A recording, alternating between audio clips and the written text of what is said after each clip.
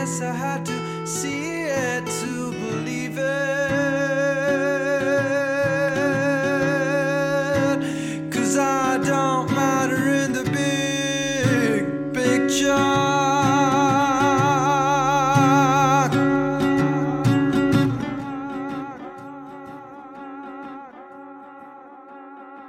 Hey guys, welcome back to another edition and episode of the Drawing Room X with me, Zaib. Today, I wanted to do a part two of one of the episodes that I did before on racism. It's a pretty heavy discussion, and I realized that I touched upon a lot of points that required a lot of, I would say, perspective, but then also a little bit more of a deep dive. And then like I always like to admit, I'm not an expert in these matters, and it's always nice to really have these discussions, especially with someone who's more aware than me on those topics, and then also I think the perspective is different as well. So I did that episode from an immigrant perspective, what I saw over the course of 5 years. Which could be very limited, and it is based on the limited experiences that I've had living in the community. So I wanted to just expand on that and take advantage of someone who's been, very active on this discussion as a whole in the community, who has been living in the U.S. for all of his life. He was born here. So his perspective is going to be, very valuable, and I feel like, we can all learn from that. The reason why I really wanted to double down on this discussion is that it's not a one-time discussion that we have and we say, okay, great, Black Lives Matter, and we move on from it. This is an ongoing struggle in this country, and one of the things that I mentioned in my episodes before is that we got to start owning this country because we've moved here. I know a lot of people have been living here for decades.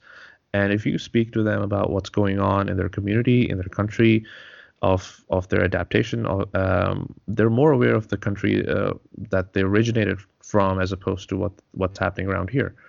And they're always, they're always on the fence about issues. They don't have an opinion per se. They're not really forcing you to have an opinion as well. So, and I want to discuss this and kick this off from a quote that I, always look back to. This is by Imam Hussein, and he says that those who are silent when others are oppressed are guilty of oppressions themselves. So this is a very heavy discussion, and I want to make sure that we're not just having this and ticking the box and moving forward. So with that, I have a very special guest with me. His name is Nabil. He's been living, as I mentioned, he was born and bred here. He has so much of an experience from an immigrant perspective, but then also from someone who's been part of this country for a long time. So I want to bring him in and have him, briefly introduce himself, and then we can have this discussion as to what his perspective is and how he thinks the Desi community in particular is doing handling this issue. Hey Nabil, how's it going? Hey Zaib, how's it going, man? Good. How you doing? I'm doing great. Thank you for having me. First of all, really appreciate, it's been a few weeks back and forth between us. I know we've been busy as well, so really appreciate you taking time to have this discussion. I know you don't have to, but I know that you feel really strongly about these discussions per se, and I want to take advantage of that because I want the community, in essence, as a result of this episode and this discussion, to realize that this is a very important discussion to have, and this is not something that should fizzle out in a matter of weeks. This is an ongoing struggle, and that should be treated as such. So why don't you give us your background as to where you were born and what's your background, and how has your immigrant, I mean, I know you're not technically an immigrant, but your experience from an immigrant perspective, how has that been into the US so far? Yeah, sure. So, I grew up here in the Bay Area, San Jose, Hmm. California. Well, maybe I should start with my parents, kind of, and Sure, I'll tell you how that sure, went. sure, sure, Yeah, sure, sure. so my parents immigrated to the United States in 1975. They came to Lawrence, Kansas. They were students at University of Kansas, go Hmm. Jayhawks. And Nice.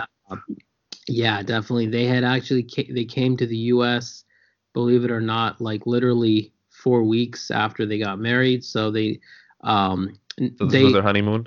yeah, I guess you could say that, kind of an extended honeymoon. They are I should at least say my parents are originally from Srinagar, Kashmir. Nice. I'm sure every Desi knows Kashmir. Yep. Sometimes when other Desis ask me, what are you? They can see I'm South Asian. When Uh-huh. I sometimes don't want to just say Kashmir because then it turns into a whole long conversation. Like, oh, Kashmir, what's your opinion on this? What do you think? Do you think it's India? And I'm And the just like, worst thing is, is that we happen to have a more of a stronger opinion on Kashmir than, I mean, compared to even Kashmiris. I mean, we don't even ask them what their take is at times. We yeah, almost like kind of own it and say, no, this is what's right and this is what's wrong. But yeah, yeah. continue. I know, and it's funny because I mean, when you're a Kashmiri, you're kind of by default politically aware and Hmm. have a political opinion. You're not considered a Kashmiri if you don't have a political opinion on Yeah. the situation. And obviously, I do have very strong opinions, but sometimes it's just like you don't want to even just think about it. You just want to, you're just eating or you're just out doing something, and then it's like you've opened up a Pandora's box. But anyways, Yep. that's a whole other discussion. So, my parents immigrated from there to the U.S. Came to go to grad school. They both went to grad school, University of Kansas. Hmm. Make a long story short, shortly after or sometime after they had graduated, I was born. I should have actually been born in Lawrence, Kansas, but they had temporarily gone to New York, so I was born in New York. People ask me, "Oh, you're born in New York. You don't have a New York accent. You're not a New Yorker, are you?" I'm like, "No, I was just there a couple months because after I was born, like 2 months old, they went back to Kansas. Sister was born in Lawrence, so I used to tease Hmm. her for being born in Kansas, the Midwest. Not hating on that. I think it's a great place. So, when I was 5 years old, we moved to San Jose, California. Okay. Uh, so I grew up in San Jose, started kindergarten here. Lived here till I was 18, then went off to college, came back, was here, went off to grad school. I won't go into all that in detail, but yeah, so that's Hmm. kind of my life Your story in a journey, nutshell. yeah. I grew up in the Bay Area. Like you had mentioned, I would say I'm familiar with the immigrant experience because my parents are immigrants, even though they've been here now for a very, very long time. They're still technically immigrants because they didn't grow up here. I have a lot of family that Hmm. came here over the years. My relatives. It's interesting because I have relatives who've come here as early as like the late '60s, Hmm. uh, all the way through the '70s, '80s, '90s, 2000s. So kind of have relatives from different spectrums as far as how long they've been here, how recently they've been here. But grew up in an immigrant circle, immigrant community. Amongst people, so amongst different South Asians, also Middle Eastern and people of other backgrounds. Grew up in a very diverse Muslim community. So we had immigrants from South Asia, from the Middle East, from Afghanistan, from Somalia, Ethiopia. You name the country, we had people from those countries. So Mashallah, that's awesome. Um, I wanted to also get your perspective as you were growing up in the US. Um, how aware, I mean, the term that people use nowadays, woke, right? How aware were you of your surroundings and this issue of racism that exists in this country? Was it something that you had to learn yourself, or was that something that you experienced growing up quite naturally? yeah, kind of a combination of both. I mean, it's interesting because I remember experiencing racism myself, Oh yeah. from certain kids at school. I think it started to happen around middle school, Mm-hmm. and I remember it was a very awakening experience, because I remember prior to that, like I remember I was in elementary school, never really experienced any sort of racism, as far as like, and hearing racial slurs, hearing any name calling, anything like that. And I never really considered myself to be a quote unquote outsider, even though I saw myself in certain ways different from other kids at school. Right. Whether they were, Caucasian kids or kids of other ethnic groups. I mean, I just kind of saw myself part of this multicultural society. I remember getting to middle school, and around that time, experiencing, problems with, kids hearing racial remarks, racial slurs. And it was kind of an eye-opening experience to me, because never had I heard that before. And I'm hearing that for the first time, and kind of confused and not knowing how to deal with it. Mm-hmm. You come across different people and different personalities when you're growing up, and have maybe altercations with people. But now for the first time, I'm hearing, people making remarks towards me because I'm brown, because I'm Muslim, Mm-hmm. for whatever reason. So it was just kind of an eye-opening experience. As far as learning about racism, I remember, it's interesting. Growing up as a kid, I didn't really think I really, or looking back at it now, didn't really understand what white supremacy was.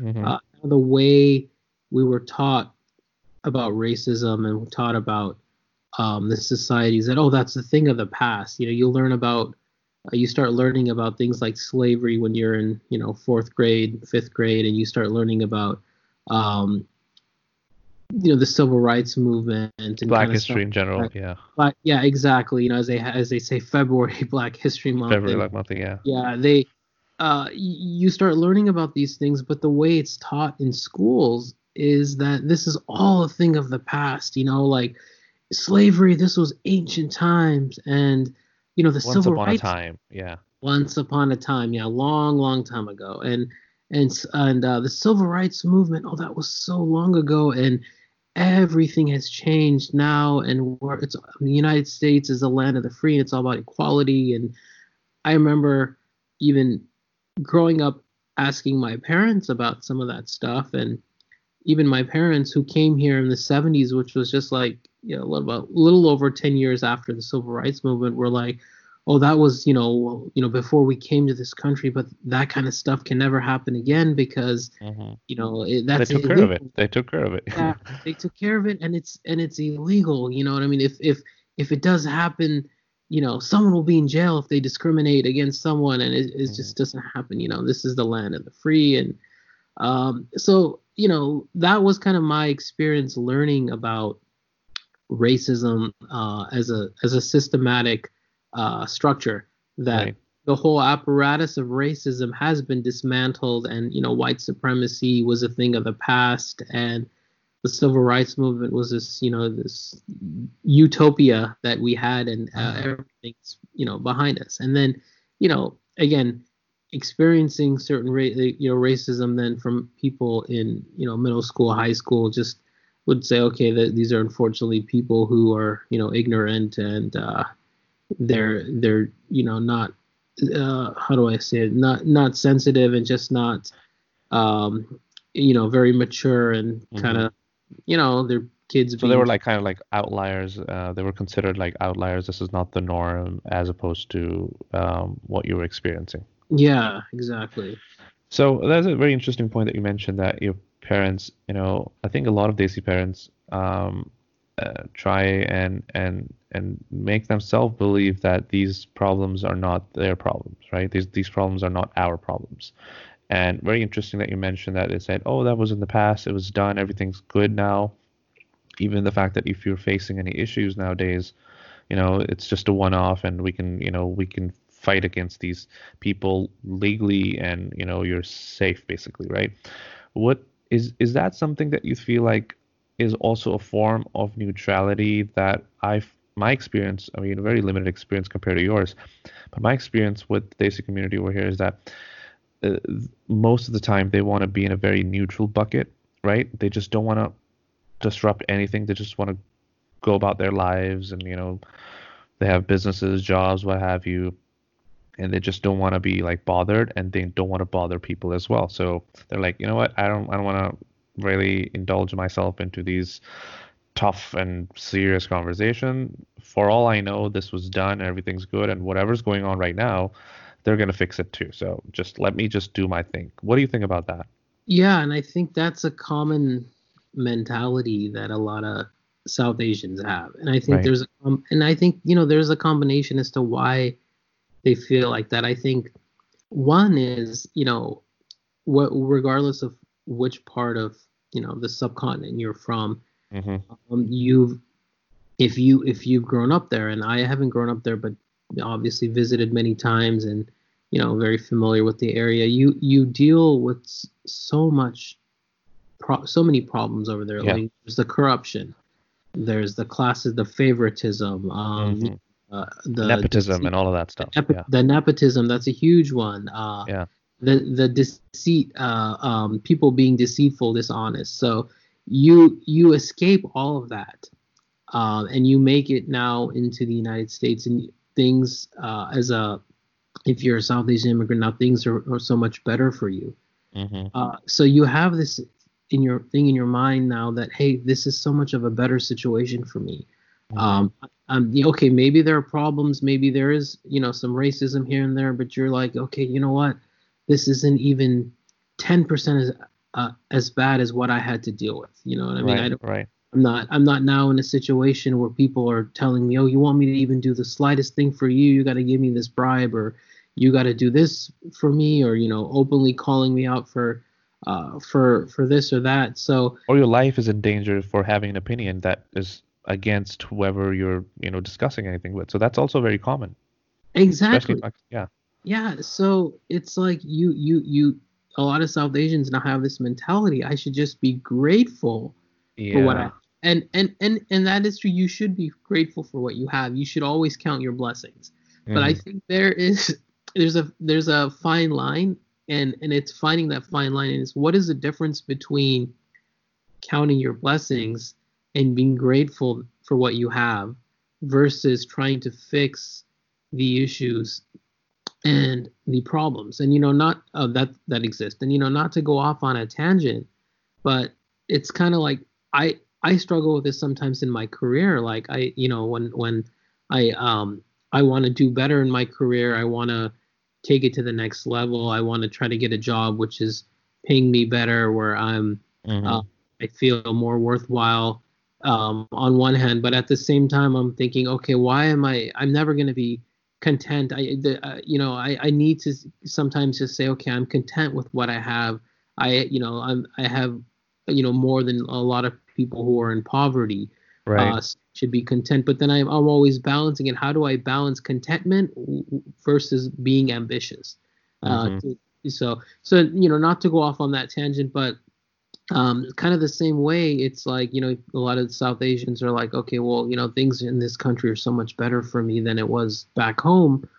I should just be grateful. I don't need to, quote unquote, be a troublemaker and start, trying to, ruffle people's feathers and change things. Kind of along those lines, also, the whole troublemaker aspect. When you're an immigrant too, you're not a resident. You're not from this country, so you're not even a resident of this country. So you might be here on a visa, or you might, even if you've become, like a excuse me, like a resident, a green card holder, you're still not technically belonging to this country. Mm-hmm. So you're, always very cautious. You don't want to get involved politically in certain issues because you don't want to be on anyone's radar. Right. You're just like, what, this country has graciously allowed me to come into this country. I better, keep my head down and, not get involved with government or things like that, because this is I've come here as a foreigner. Mm-hmm. And also South Asians, they know what happens in that part of the world when you start getting involved with government and politics. It's an absolute mess, over Yeah. there.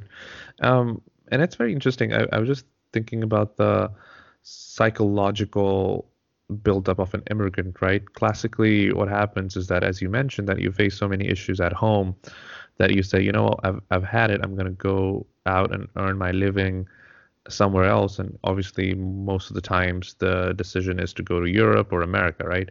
Um, so it's in your makeup to really escape almost the issues that you're facing Mhm. and go towards something which is comparatively, you don't have to do much. And then also on the flip side, I don't want to I don't want to sound as if like immigrants are not ambitious, because the fact that they move countries and change cultures so rapidly, that's a sign of massive ambition. Totally. Um, but at the same time, what happens is that, it's a fine line. There's ambition to move out, and then there's contentment as well, as you mentioned. That once you've done the first part, and once you've moved out of the country of your or origin, you're like, okay, this is it. This is where I'm gonna stop. This is my store that I'm gonna have. This is the house that I'm gonna buy. These are the kids that I'm gonna have, and this is their careers, whatever they want to do with it.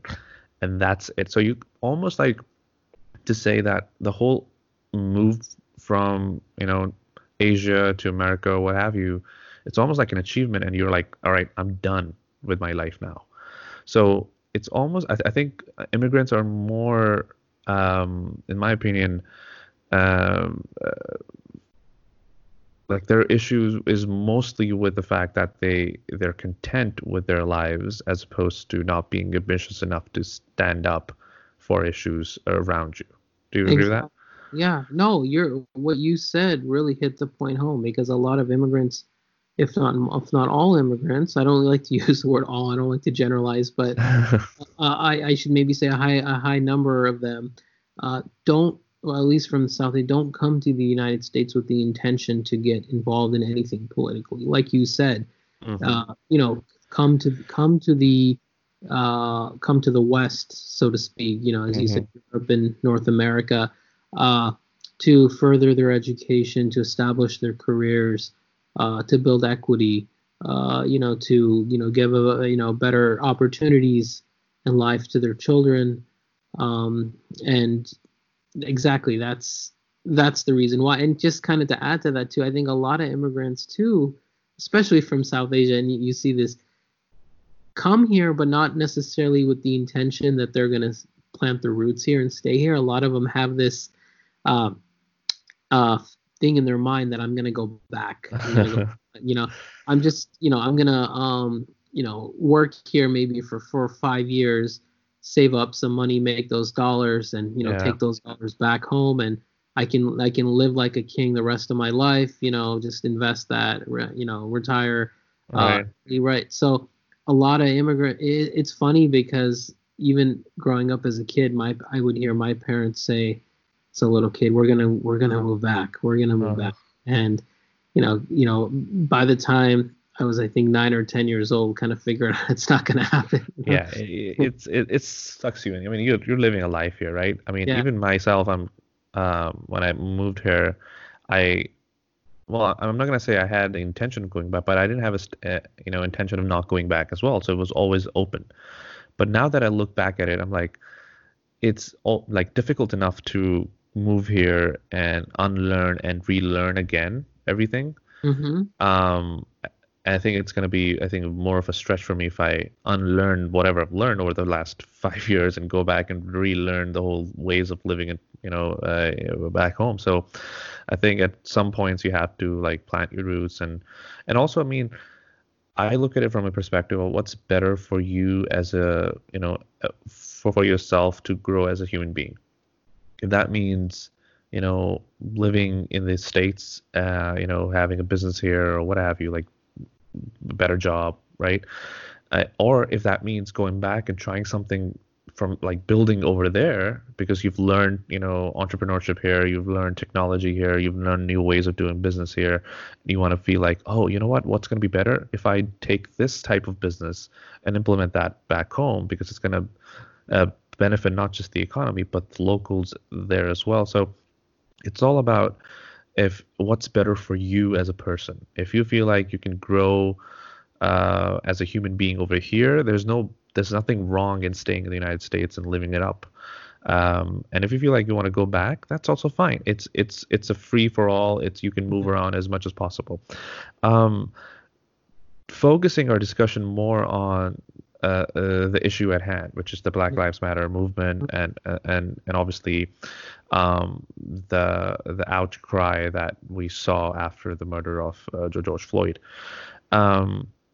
One of the things that I've been wondering as well, and I'm questioning myself in this too, is what is an immigrant's involvement in the Black culture? I mean, our involvement, as far as I understand, is just, music, maybe sports, we get involved in their culture. We always take the good parts, like, oh, I listen to rap, hip hop music, or I'm into, basketball or any sport, and my favorite players or personalities are Black and what have you.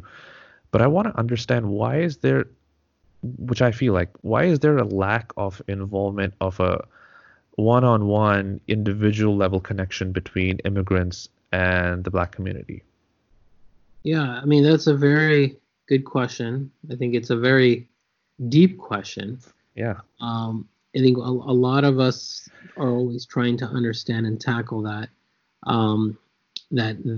issue. You did bring up a very good point about the whole Black culture, how we love Black culture, but don't necessarily identify with the struggle of African American. Right. And I think that has to go not only with immigrants from South Asia, but I think that's the entire world, so to speak, the entire non-Black world, non-Black community. Yeah, you're right. Where people, and I think that's pretty much the definition of America. People love Black culture, and I'll be very blunt, they don't like Black people. Yeah. I think who said it very best. We all know Hassan Minhaj. And his clip that he did, I think it was about 3 weeks ago, where he basically said, we love to see Black excellence, whether it's Jay-Z, Barack Obama, whatnot. We love watching it on the screen. We love Black. What he basically said, and I'm paraphrasing him. He didn't say the words exactly, but he's like, we love Black culture, but then bringing a Black person into your home, or being, having a friend who happens to be Black, it's like, oh no, that's not me. I'm not gonna do that. And that's a huge problem we have within the South Asian community, and it stems to a lot of the racism we have in our communities too. Yeah, in our communities, that in our cultures, kind of what we were raised around. A lot of stigmas were raised around, and part of that comes from back in South Asian countries, the perception that people have there of both Africans and African Americans. Yeah, it's a very negative. It's a lot of ignorance, a lot of hate. But I think even more so than just hate, a lot of ignorance and a lot of false notions, a lot of misconceptions. That people from Africa, they're all in these uneducated, poor, backward people. When we all know that's not true. Anyone knows, how sophisticated people, and I hate using the term Africa because that's such an ambiguous term. I mean, Africa is such a gigantic nation with so many. It's such a continent with so many nations and cultures and identities. So forgive me for just using that term so loosely. Yeah, I hate that. I hate that people when they use like, oh, I'm going to Africa, or oh, this is happening in Africa. Dude, be specific. Africa is massive. And Yeah, there are a lot of people over there, and the culture, as you mentioned, it's a quite rich culture. And it's unfortunate that the world, like all non-black communities, for some reason, have not owned up to it and really not given them the credit that they deserve. exactly. And then and then also bring it to African Americans and the stereotypes that people in those could have been fed, just like the rest of the world. That oh, African Americans, they're violent, they're in they're drug users, Hmm. they're lazy, they don't Criminals, yeah. criminals, they don't like to work, blah blah blah. And people are fed, and a lot of it is fed through overseas media over there, the as well as through movies, through music, that kind of stuff. That this false image that people have. Also, So people living here. I want to just share my yeah, experience too of that because when I moved here, a lot of the communities that were living here and I was in touch with, they were very quick to tell me where not to live. And I think we all know which areas to avoid and like don't go to Oakland or don't. I mean, I think I was at the start when I was looking for a place. I knew nobody here, like no family here, so I was relying on uncles of friends and friends of friends and all that stuff. And they would be, and I was looking for a place around Oakland at the time. No perception. I had no idea about this whole like what's good and what's bad. I was obviously just desperate to find a space. And then all of a sudden, someone messages me and says, "Oh, where are you looking for a place around this area?" And I'm like, "Yeah." I'm like, "Oh, just don't go there." I'm like, "Why? It's just full of criminals, and you're not gonna enjoy living there, and you come late from work sometimes. It's not really safe, and all of that stuff." And I know they mean it from a good place. They want to make sure that I'm living in a safe environment and all of that stuff. But I think deep down, it's also a lot of perception, as you mentioned. It's being fed from here too. It's not just the media. People exactly. who live here, they're also feeding these perceptions that build in your head from time to time, and you're like, okay, whatever I do, not living in Oakland, right? Yeah. So it's very unfortunate. Yeah, exactly. So when South Asians now, as you rightly said, when they immigrate to this country, um, now they've come back with these stereotypes that they have of African Americans, and then those stereotypes are fueled with more stereotypes here. So it leads them to having a very unbiased, or excuse me, a very biased and prejudiced view towards African Americans as well as other ethnic groups as well as for example, Latinos, for example, Yeah, uh, Latinos or too. Vietnamese, or Filipinos, or many other ethnic groups. We have this bias within the South Asian community, and it's really unfortunate because, and the reason I was tying it back to South Asia first is because I was just trying to kind of look at the root cause. I think Hmm. it's a combination of things. It's first the way kind of the mindset people have come with into this country, because I know you know this better than me. South Asians even have a lot of stereotypes and prejudice to other South Asians Yeah, of other absolutely. cultures. Punjabis looking at Pathans certain Yep. way, or like North Indians looking at South Indians certain way, or there's so many examples I Layers. There are layers to it too. exactly, yeah, exactly. Um, and these are people who, even if they might be the same religion as you, even the same country, within India or within Pakistan, They just might be your looking neighbors. They they, live with you. They've grown up with you, but you still have that. Oh, this guy's a Pathan or a Sindhi, whatever. So this is my perception of this person. exactly. And some of it also has to do with colorism too Hmm. as well. There's so many dimensions to it. I mean, we would be here for weeks if we were just trying to dissect it. You Yep. know what I mean? Yeah, So exactly. so again, just people have those stereotypes and that ignorance with them, and then they come to this country, and then it just gets even fueled even more. So How do you think we can just I know it's like you said, it's a it's a deeper issue than on the face of it. And I've always had an opinion that, we have the black and white issue over here in the United States.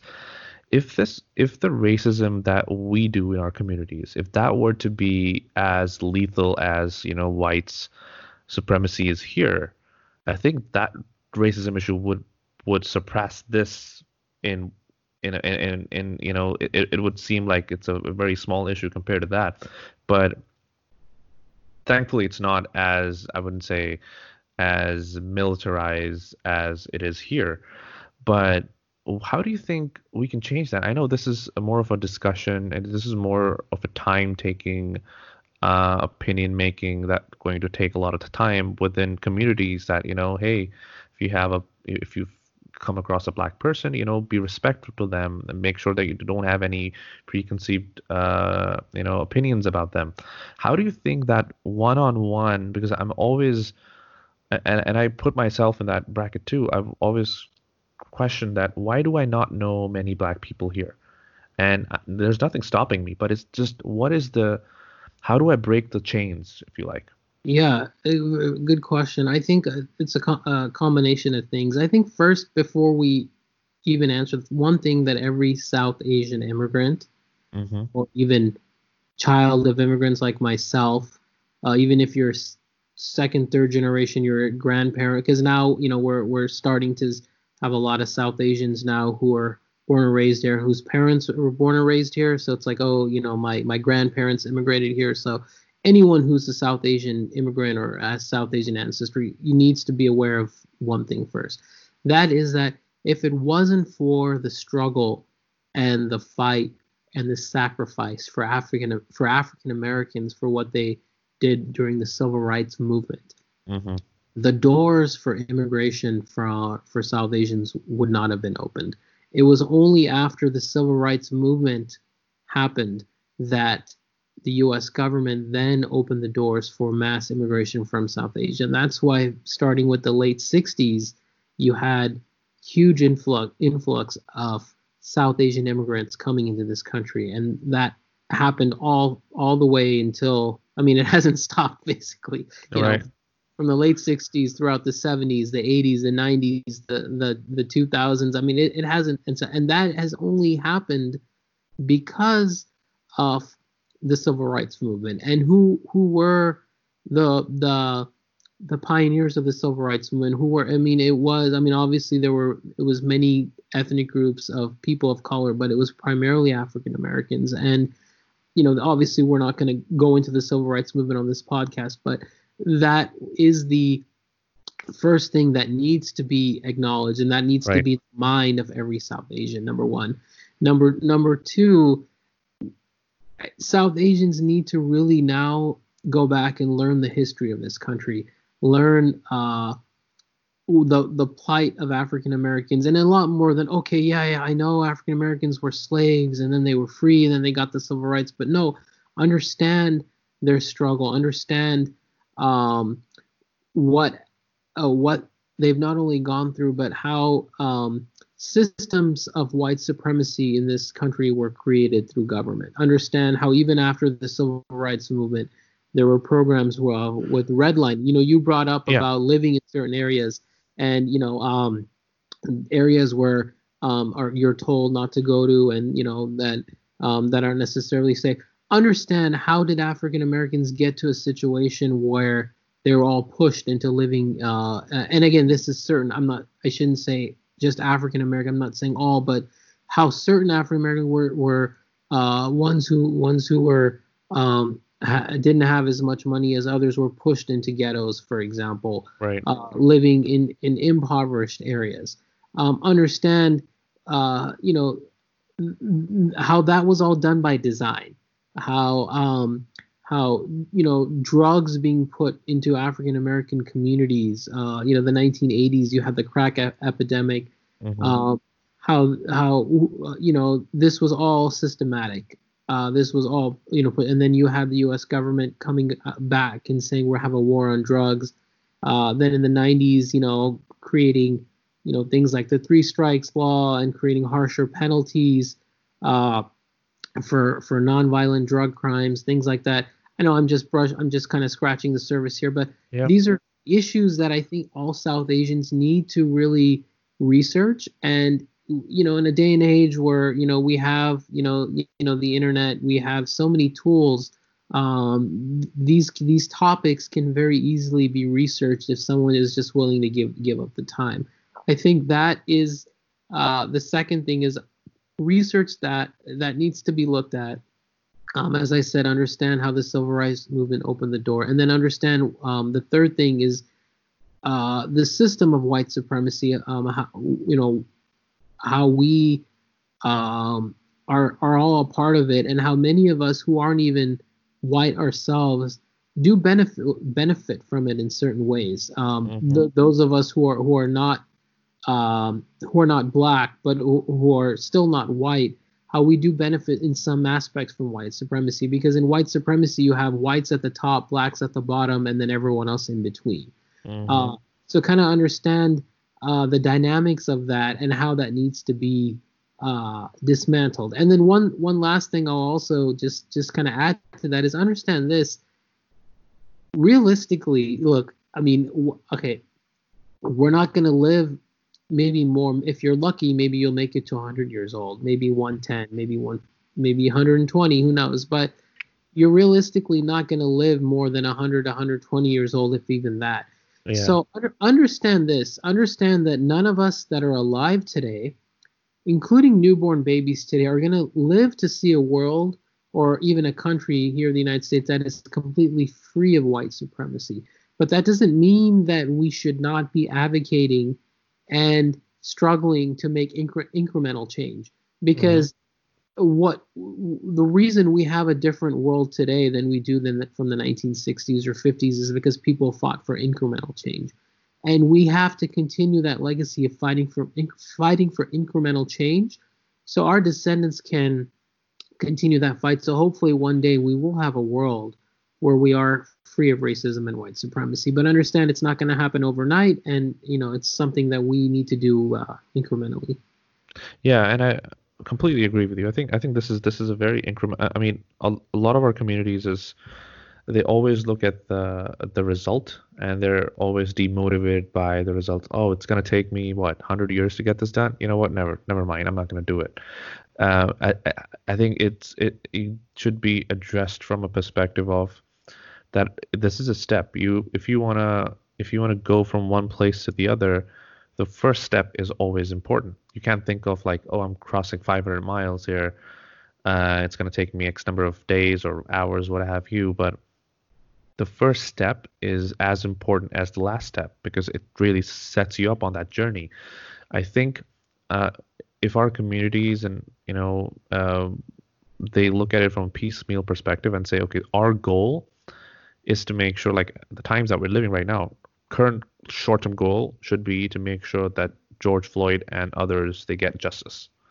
That's a very short and piecemeal goal, which can be achieved if you push for it in our lifetimes. We have to wait 100 years for this. Then you can move on from that to say, okay, make sure that this doesn't happen again from a police brutality perspective. And another thing I think our communities, and I want to make sure that you mention this as well, is that it's just not police brutality that we're protesting against. It's not just the George Floyd incident or incident of that nature that happening not just for the past 5 years or beyond that too. It's much more deeper than that, as you mentioned. The redlining, as we were discussing that. This is much more deeper than that. But then, like I said, it has to start somewhere, and police brutality is probably the hardest and the first step of this. So wanted to also as we try to tie this discussion together, understand from you, I know a lot of our communities are quick to dismiss racism by hanging on to like Islam and say, oh, Islam doesn't have racism, and Islam took care of racism so many years back, and we're good now. We're good people now. I think that's what I hear from a lot of our communities, and I mentioned that in my previous podcast as well, is that we're so quick to jump onto the fact that, oh, Hazrat Bilal, was given this honor and he was the leader of men in his time, in a time when, and again, of course, that was a huge thing. Of course, that was, a monumental effort that the Prophet took in that time, in that an environment where Africans were not even considered humans. But if we keep going back to that every time we're questioned about racism in our communities, that's an indication. That's almost like an equivalent of a white guy always mentioning that, oh, I have a black friend, so I'm not racist. Yeah, Right? exactly. So, what are your thoughts about that? I mean, we have to also acknowledge this issue in our communities at first as well, because like I said, if our communities, if the racism in our community becomes as violent as it is in America, with the white and black perspective, it's gonna be a bigger war than that we have here. Yeah, and it's interesting you brought up um the reference of Hazrat Bilal, Yeah. radiallahu anhu. I'll be pleased with him. Yes. You know, something that I learned from Dr. Hatem Bazian, a very well-renowned professor at UC Berkeley. He Mm-hmm. mentioned how, and I had never learned the stories of Bilal, that when the Prophet ﷺ asked Bilal to get on top of the Kaaba and give the adhan, many of the Sahabas, and keep in mind, these are now Sahabas, they're no longer in Jahiliyyah and Yep. they've become Muslims.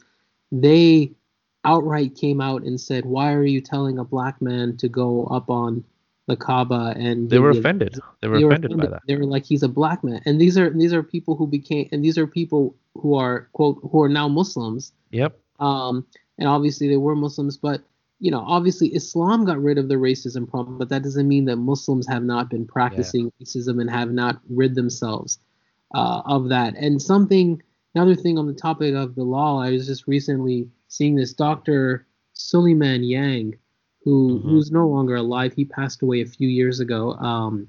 And I was just seeing one of his lectures recently where he was talking about how Hazrat Bilal radiallahu anhu, was one of the closest companions of the Prophet ﷺ. But why don't we have many hadiths narrated from Bilal? From We him. have Yeah. so many narrated from, for example, like Abu Huraira and Hazrat Yep. Aisha, who are all great people, and we're fortunate to have those hadiths. But why is it that there aren't very many hadiths narrated from Bilal when he, well, obviously was one of the closest people? Yep. Why weren't those hadiths transmitted, and why weren't they, narrated over time? And his theory behind that is that because Hazrat Bilal radiallahu anhu was a black man, and his sayings weren't given much importance. So Yes. not going too much down the rabbit hole on a religious topic, but the fact of the matter is that yes, Islam got rid of racism, but Muslims haven't, and it's obviously prevalent. It's been prevalent for the last 1400 years throughout the Muslim world. We know it, and just ask any South Asian, what are you treated like when you go to a Gulf country, for example, whether you've Yeah. lived there, whether you've been there, and that's just a microcosm of how black people are treated in those countries, how they're looked at. I don't want to repeat the word, but there's a word in Arabic that they still use to Yeah. describe black people, which means literally slave. It's used openly till this day. And also affectionately. They say Yeah, that they use it affectionately, and I mean, yeah, it's so much more deeper than that. And I also mentioned in my last discussion on this as well is that Islam never got rid of racism. I mean, if Islam and the Prophet had got rid of the racism, and if it's still here, then this is a bigger problem than it means that they weren't able to do it. Islam gave us the platform and the guidance as to how to get rid of it. The exactly. Prophet lived it through his life. His life was an example of looking beyond race, looking beyond your background. So we have to emulate him in order to get like rid of racism in our communities. But it's so, I would say, lazy when people just jump on the bandwagon and say Islam got rid of like racism. No.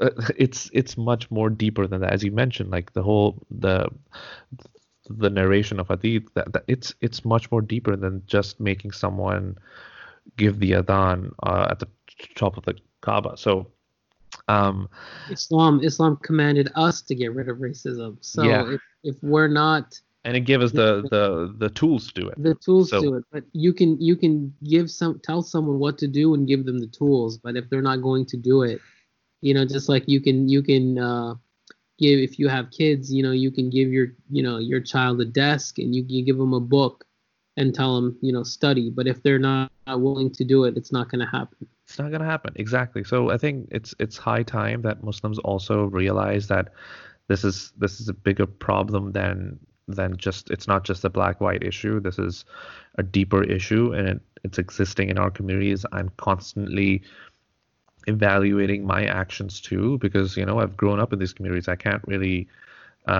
say that, oh, I'm because I'm here and I'm almost aware of these issues a little bit, I am not racist at all. I mean, these tendencies exist within all of us, and the idea is that we identify those instances, and we say, okay, this is not right.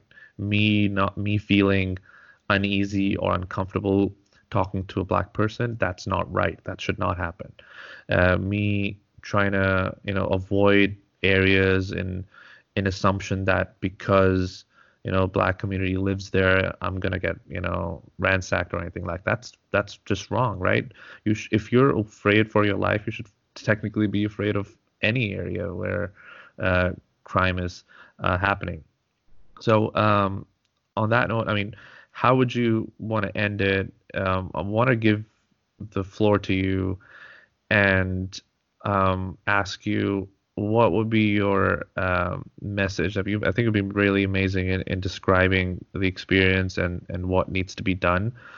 But one of the things that I also mentioned, I think our communities need to learn this as well, is that we need to learn to be under the black community right now and let them lead this.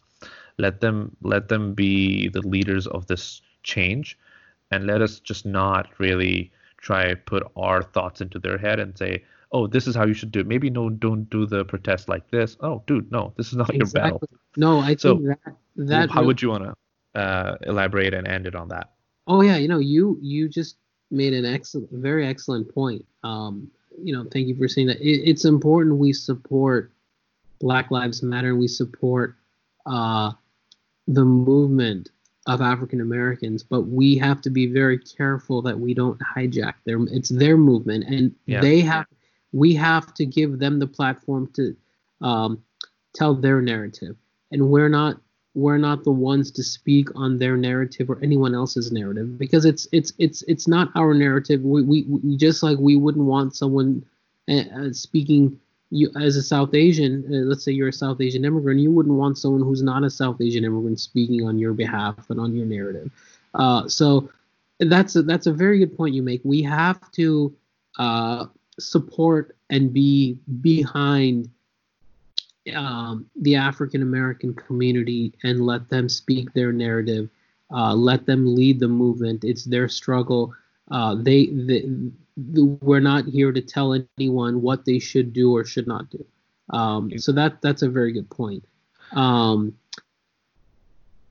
Yeah, exactly. I mean, the reason why I mentioned that too was that I hear a lot of people speak about the violence and the protests and all of that stuff, and I always put a break there and say, you know what, I'm not gonna say anything on that because I'm not in that position. Someone from my home was not ransacked and killed in the broad daylight, so I cannot be expected to be in a position to really make judgment or pass judgments as to how and where and when they should protest. It's if within their community someone comes forward and says that this is right and that is wrong, that's on them. They should be able to decide that for themselves.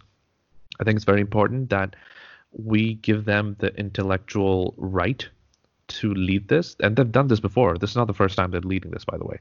They've done this before, as you mentioned, the Rights Act, which resulted in all of us coming here, So they've done great things in the past. So there's nothing stopping them into doing much bigger things in the future as well. So on that note, really, really appreciate for this discussion, Nabil.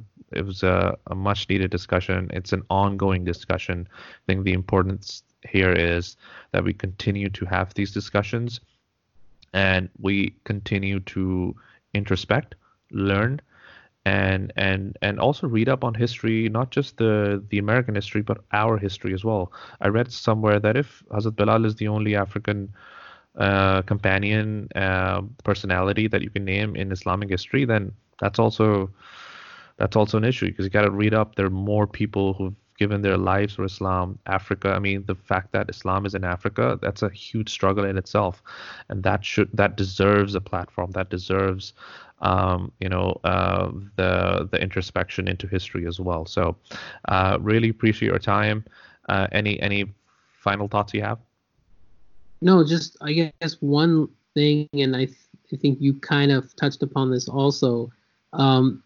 We have to all look in the mirror, and we have to, and we have to all realize we all have some element of racism inside of us. I know we don't want to believe that we're not racist, and I say this for all people of color.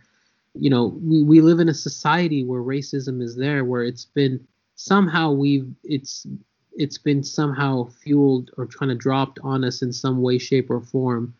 If we want to get rid of racism, if we want to dismantle systematic racism, we have to first look within ourselves and say, okay, maybe I'm not racist, but what aspects of racism do I have inside of me?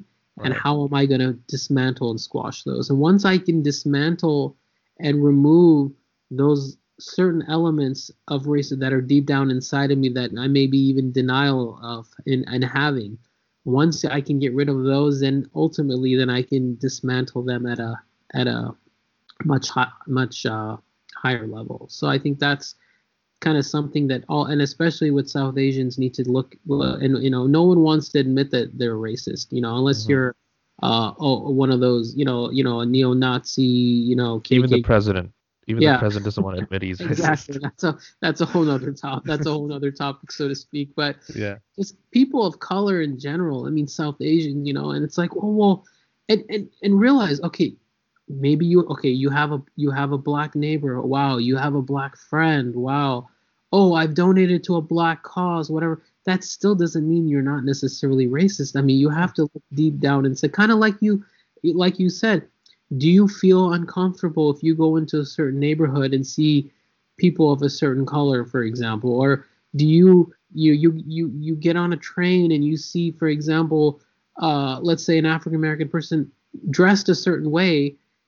Do you get a little hesitant and you might think, oh, it has nothing to do with the skin color. It's because of the way he was dressed. If he was wearing a suit, I wouldn't feel that. But it's like, okay. Why is it that because of the way he's dressed makes you feel a little uncomfortable?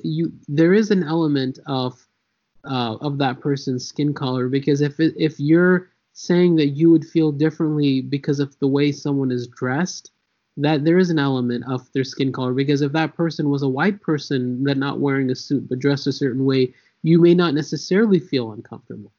Exactly, and the whole idea of suit is also like connected with the pious white guy, right? So we're almost like we've linked that to a good guy. So that's also like, again, it's deep within us, so we need to call it out. Exactly, yeah. So and that's something that and it's not something that's going to happen overnight. It's a lot of soul searching, a lot of reflecting that needs to be done.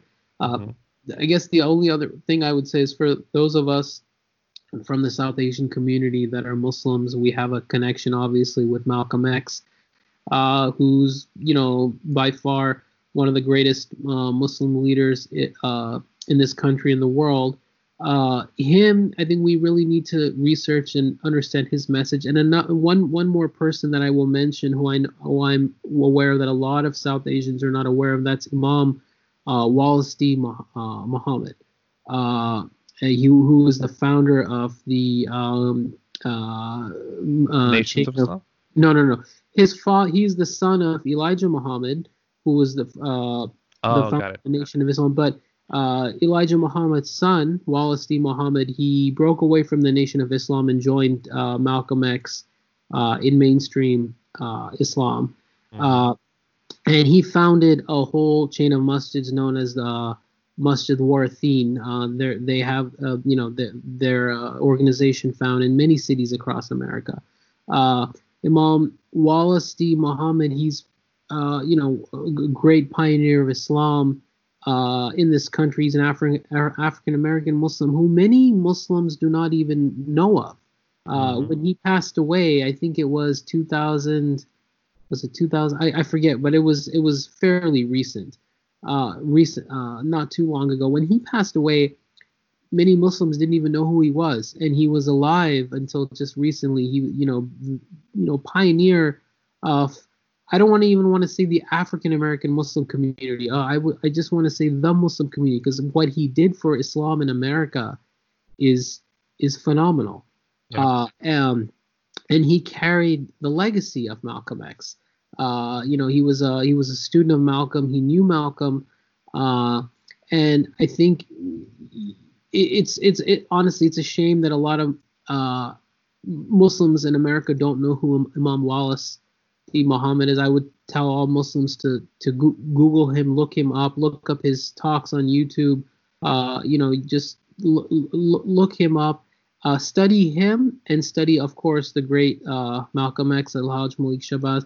Understand their perspectives on race and within the lens of from Islam as a Muslim, and how we're supposed to combat racism. And that is, those are, I think, two connections that a lot of immigrants can maybe draw upon, because a lot of immigrants, at least for Muslim immigrants, who don't necessarily see themselves connected to the African American community culturally, at least from a religious aspect, that can kind of give you a connection if you don't necessarily feel connected culturally to certain groups.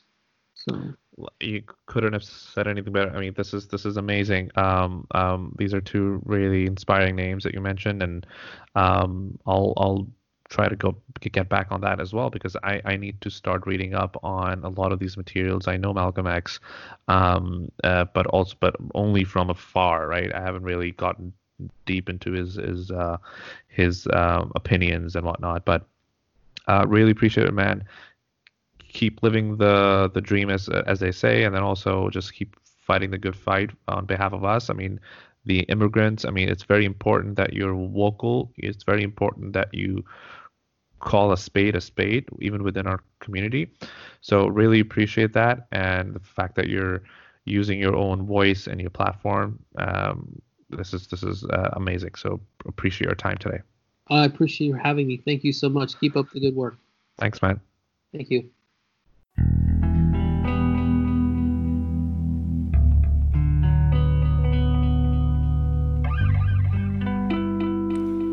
And that's it for our show.